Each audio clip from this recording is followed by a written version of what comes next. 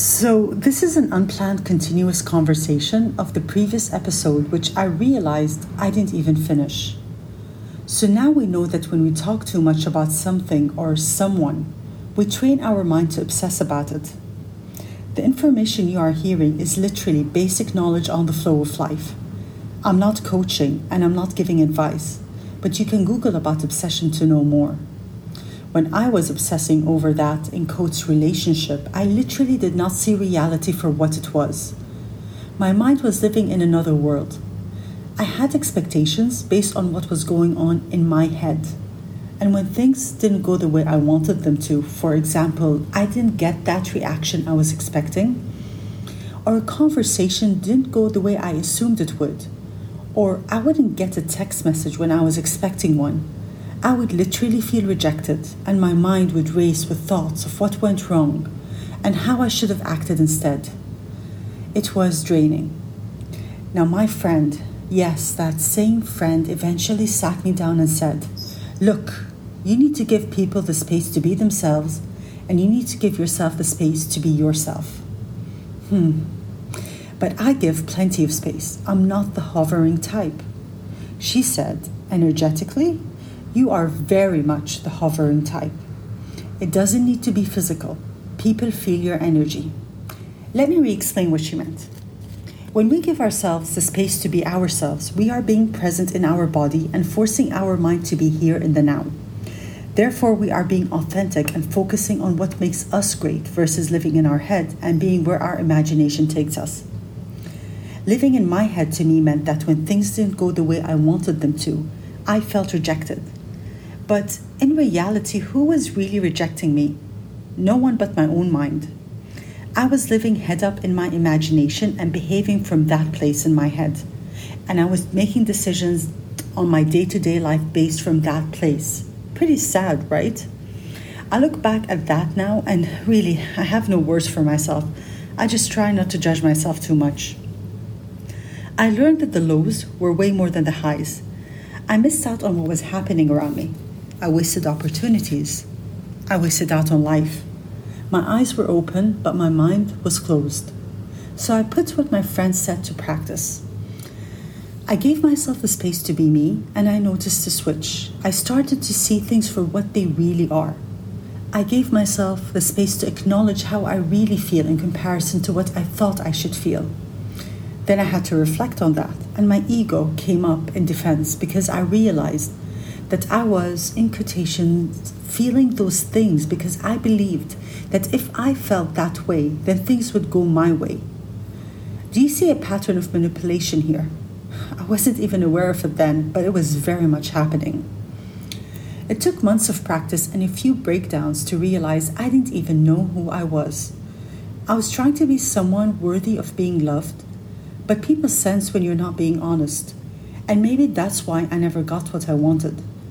By allowing myself to be me, I gave a space for other people to be themselves too around me, and I started to see them for all that they are, which means to a large extent what I felt at some point in time was a product of my mind. Think about it. How many times did you really like someone only to realize down the line that the end result was far from what you expected? I think this happens because our insecurity tells us that if they behave in a certain way, then it means we are loved. And when they don't, then we are not loved. But surely everybody loves in their own way. And the real lesson is to focus on how to love and give better. And how to accept and receive without expectations. أنا ما عم بشوت عليكم. I still need to put this to practice. I'm just sharing my story and reflecting. And I appreciate those who listen in. These are big conversations I still have with myself. If we see things for how they really are and not what we want them to be, then we wake up faster to reality and not waste time. I look back at many people I crushed on and people I was with, and I do wonder, who did I really think I liked or loved? What do I really know about their kindness and patience? Nothing. I only know what I wanted to see. And that was far from reality, far from their reality. And the disappointment is not even their fault. This is why I do the exercise I mentioned in my previous episode. I question what I am attracted to and if it's coming from lack or not. بختصر الطريق على حالي. Now, conversations with friends made me realize that we all fall into that trap. Manipulation seems to be human nature, but knowing it and working on it are two different things. To love someone means to let them be as they are, not as we want them to be. But love also triggers our vulnerability. Therefore, to feel secure, we try to control the outcome, and it's stressful. If we let things be the way they are, then we become involved in the journey and not the destination. And why not? I mean, hey, we're going to feel the pain anyway. Our need to control the outcome is a form of getting attached to the story because it requires overthinking. And I'll give you an example. How many times did you rehearse an outing or a conversation and you would get upset if it didn't go according to plan? Now come on, whose fault is that really? Yours or them? I'm finger pointing at myself because I did that tons of times. We think of the destination too much, but the destination actually, in my humble opinion, is not a one-stop. It's continuous, it's a flow. So this means we create our happiness and security within the situations. But the key is to know how, and I'm no expert. But what I do know is all those qualities and things we are searching for are actually found in our everyday journey when we show up for ourselves and be present. With a lot of effort, I eventually managed to shift my attention and focus and bring it to myself. I started to be more present and I found more happiness. And it was never once the product of a love interest. It was about me. Interestingly enough, when I let go and I focused on myself, I would get that call that I was hoping for. And I would get that text and so on. It doesn't mean we ended up together. And I had my happily ever after. I think I mentioned I was on another planet, right? I mean, Pluto and Earth were as close as we got in case anyone missed the previous memo. But no one learns for free. And Bahsot, my friend, Edma, she said, let go, focus on the journey. It's about you. It's never the destination. But I was blinded by my ego. I was focused on the outcome only. أكلت الكف eventually, and مثل الشاطر I began to focus and show up for myself.